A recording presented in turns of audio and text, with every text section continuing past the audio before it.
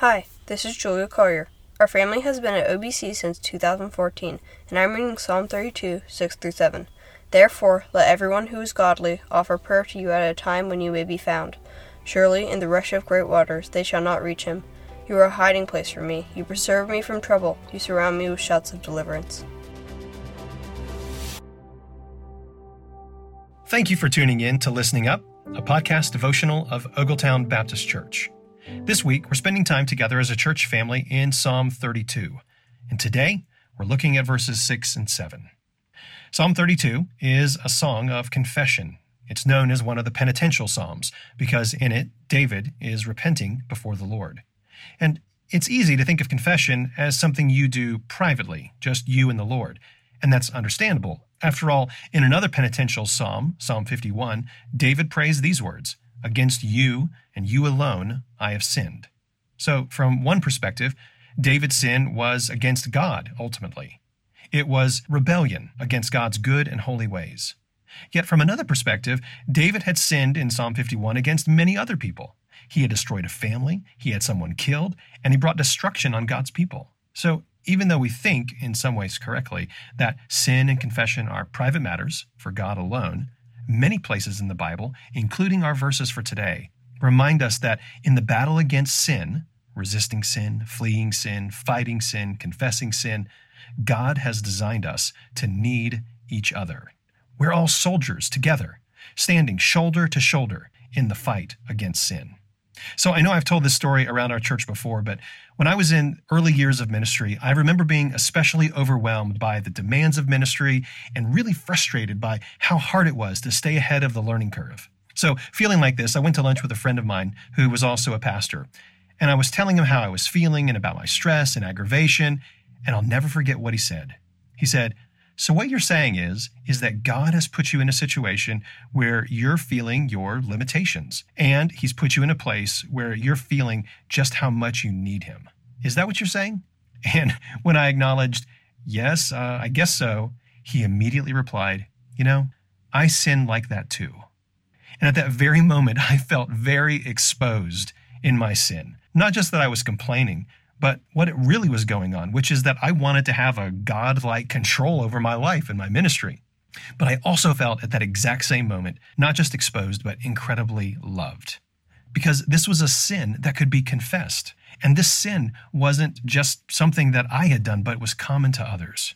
So this moment of confession was personal, but it wasn't private. My friend had helped me.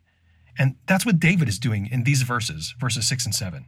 So in the previous few verses, David has been giving a personal testimony about what he's done, that he has in the past confessed his sin and he has found forgiveness. But then he shifts gears, and in verses 6 and 7, David is inviting others to do the same thing. He says, "Therefore, let everyone who is godly offer prayer to you at a time when you may be found." Everyone. That is, everyone who belongs to the Lord. And that's what the word translated here as godly means. It means all who belong to God. David uses his own battle with sin and his own discovery of mercy to encourage others to follow his own example. And he shares the encouragement of confession. When you confess your sin, you're taking refuge in God. He is a shelter, David says, a protection from trouble. So David encourages, but he also warns. He says, don't put this off. He says this, "Let everyone who is godly offer prayer to you at a time when you may be found." So David doesn't explicitly say that if you wait until next week or next month, you won't find God. But in the Bible, God doesn't deal in terms of tomorrow when it comes to repentance. He doesn't let you know all the what-ifs about the future. He just says, today is the day of repentance. If you hear his voice today, do not harden your heart. So we hear David's warning as well as his encouragement. But David's voice is not the only one helping us here in our fight against sin. Did you notice how verse 7 ends? The whole verse is about the Lord's protection. He's our hiding place. His help surrounds us. But what is that help which surrounds us? Verse 7 says, shouts of deliverance. Another translation explains it this way, "You will surround me with songs sung by those who praise you because you save your people." So when in your fight against sin, you feel all alone, trapped, and a failure, listen, do you hear your brothers and sisters? Fellow soldiers in the war against sin, they're singing of what God has done and is doing for them. Small victories, big victories, and God intends you to hear this chorus and know that you are not alone. So who can you encourage today? You don't have to sing, but who can you share with? Where in your life can you say to someone else, you know, I sin like that too? Psalm 32, 6 and 7 says, "Therefore let everyone who is godly offer prayer to you at a time when you may be found.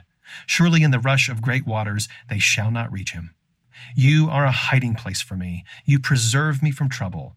You surround me with shouts of deliverance." Thanks so much for tuning in to Listening Up. If you or a member of your family would like to read the Bible verses at the start of each episode, just email me and I'll send you that information. I also want to encourage you to visit the OBC website for updates and resources about new prayer times as a church family and a new study on 1 Thessalonians. I hope you'll check those out. Until next time, let's keep setting our minds on things above.